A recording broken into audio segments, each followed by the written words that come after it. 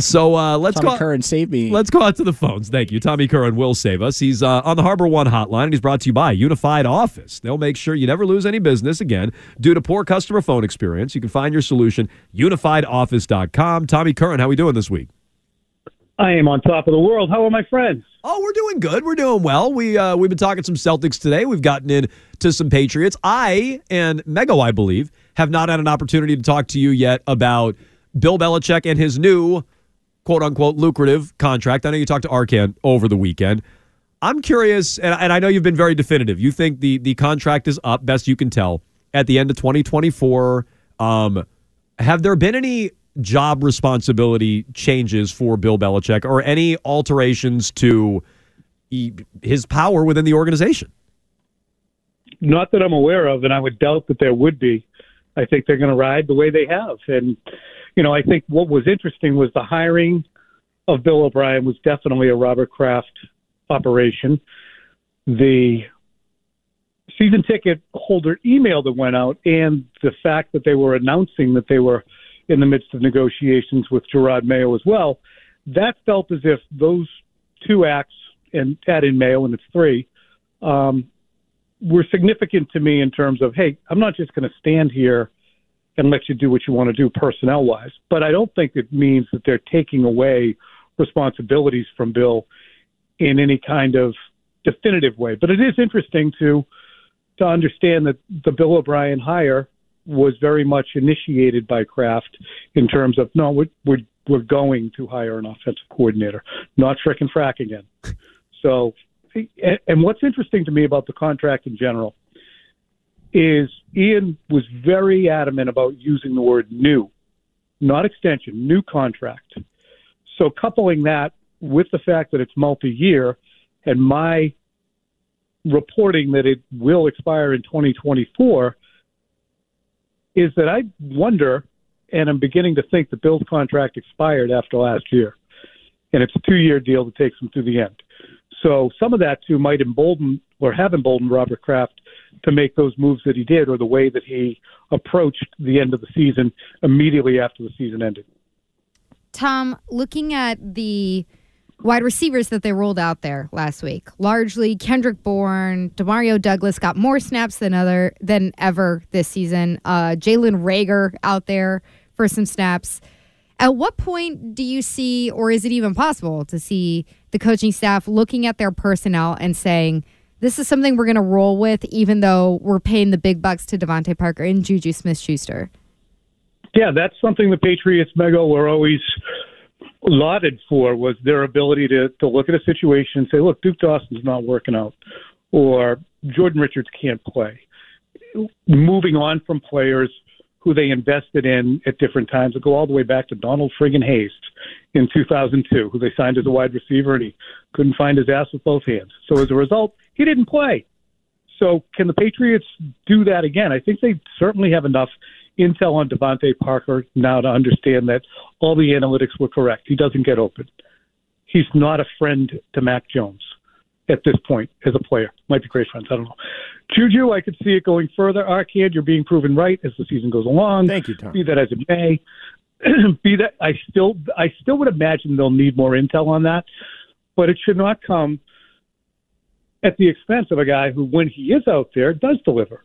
So you have a guy with however many years of experience that Juju Smith-Schuster has, and you give him the ball, and he either drops it or he doesn't do much with it when he catches it.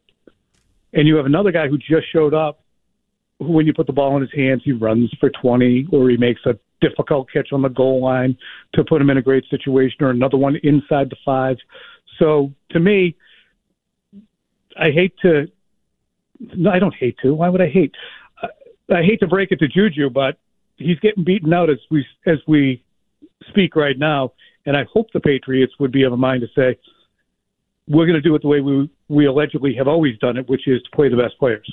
Do you think it has to be an either-or situation with Juju Smith-Schuster and Demario Douglas? Yeah, we had Mike Cadwick on the Patriots Talk podcast today, and he said, you can throw him out at the X. Someone must have canceled him. They've seen, yeah. So I mean, you can go. What did he say? He said someone must have canceled. Arcand's being very nasty and jealous. No.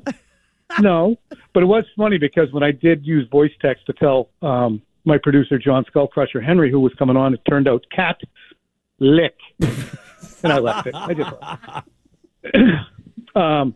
Gross. But Juju can play the X. Juju should have the ability to play in different spots. He's not a little fella, so he should be able to play in different spots. Patriots like their X to be fast.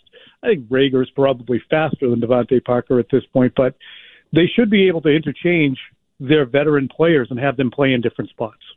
Tom, we talked to Dan Orlovsky yesterday, and he let it slip that him and Mac Jones text each other about, Mac's footwork and maybe some other things there. Is there still sort of a sense around the team that Mac may be talking to outside people, and is that still sort of a third-rail topic over there?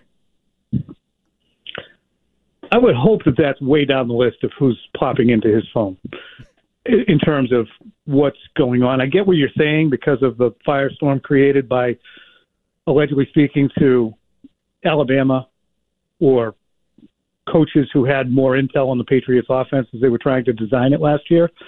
But if they're getting uptight about Dan Orlovsky texting about something, they have way better things to worry about at 2-5 with a couple of beatdowns in their rear view. So I get what you're saying, but I can't imagine that would register very high on their list of priorities this week. And if it does, shame on them. Well, I mean, last year the offense was in some serious trouble too, and they got very sensitive about Mac making calls and doing all that stuff that you mentioned as well. I guess is that you don't consider those two things similar, I guess. It depends on which way the outreach went. If it's, hey, Dan, how's my footwork look? These guys don't know what they're looking at, then I think it's a problem.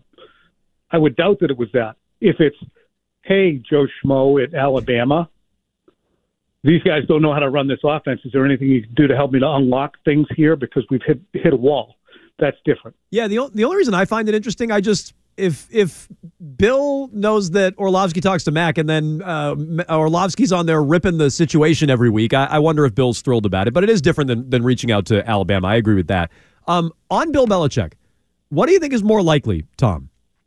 Bill would kick upstairs in some sort of like emeritus role, some sort of senior advisor role, or he'll coach somewhere else, somewhere like the Washington or another team you suggested in the past. What's more likely out of those two scenarios?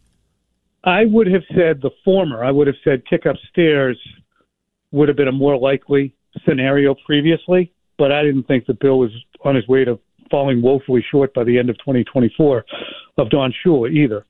So given the direction of the team right now, given the angst I think that ownership feels toward and anger towards the way the team has played and the decisions made, I don't think that either side would necessarily want to continue the relationship unless wins yield a different mood. Even though they're 2-5, say they get to 8-9 and it looks good. I just think that probably a clean break to me seems more likely, but it is worth noting that in Jeff Benedict's book, Dynasty, Bill Belichick had talked in the past about that kind of Parcellsian role that Parcells took over with Miami, where he was an overlord. But I'm not sure what Bill would want to do. I really am not. But it's a good question because I do think that when Bill leaves the sidelines, he leaves the team. You were one of many people at the beginning of the year who were drawing a comparison between Mac Jones and Tua. And now looking at the way that their seasons have gone, do you still feel like there is a close comparison between those two quarterbacks, or has your assessment of their skills changed? 1,000,000,000%. I still feel the same way. Tua is more accurate than I gave him credit for being, but he's still not buttonhole accurate the way I think people like to intimate that he is. Look at the two games, the common games that the Patriots and the Dolphins had played.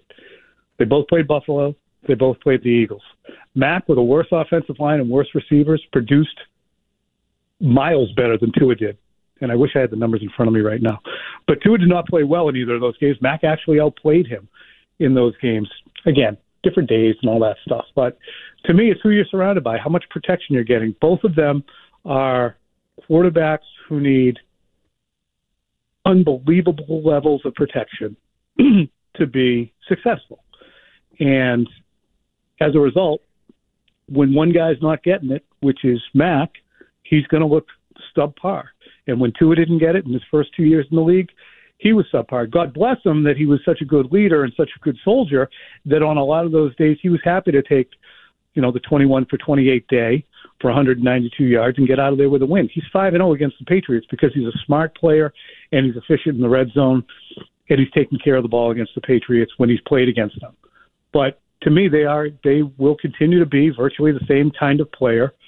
And I think that'll bear out guaranteed over the length of their careers. Tom, before we let you go here, if the Patriots beat the Dolphins this weekend, I know they'll be 3-5, but what will they really be? 3-1 in the division, bro. Whoa. Yeah, they'll be in a good spot. They'll be in a really good spot. The wins are everywhere, Tom. The wins are everywhere. The wins are everywhere, and I don't back off that. I mean, although I didn't see the win against Buffalo being everywhere, so that opens up. What I'm wondering about is, am I overstating because I thought it was going to be a good team? How much or how sustainable last week's win can be? Because I do, Christian, think that you've got the lion's share of games against the Dolphins and the Eagles where they definitely played competent football. The Jets game for 34 minutes, they played competently. And then last week they played 58 minutes of competency. So to me, it's there. They tapped into it last week. I do think that there's momentum in preparation. The momentum may go away by the end of the first quarter, but I do think that it means something to have secured that win, and it would mean an unbelievable amount to go to Miami in the heat, in a hostile stadium, and they are kind of loud down there these days, and walk out of there with a win. Would that be more surprising to you guys than beating Buffalo? Yes. Yes. Definitely. All right, then. Clean sweep. Clean sweep across the board. Especially, too, think about this, especially if Miami is actually on alert that this might be a capable team.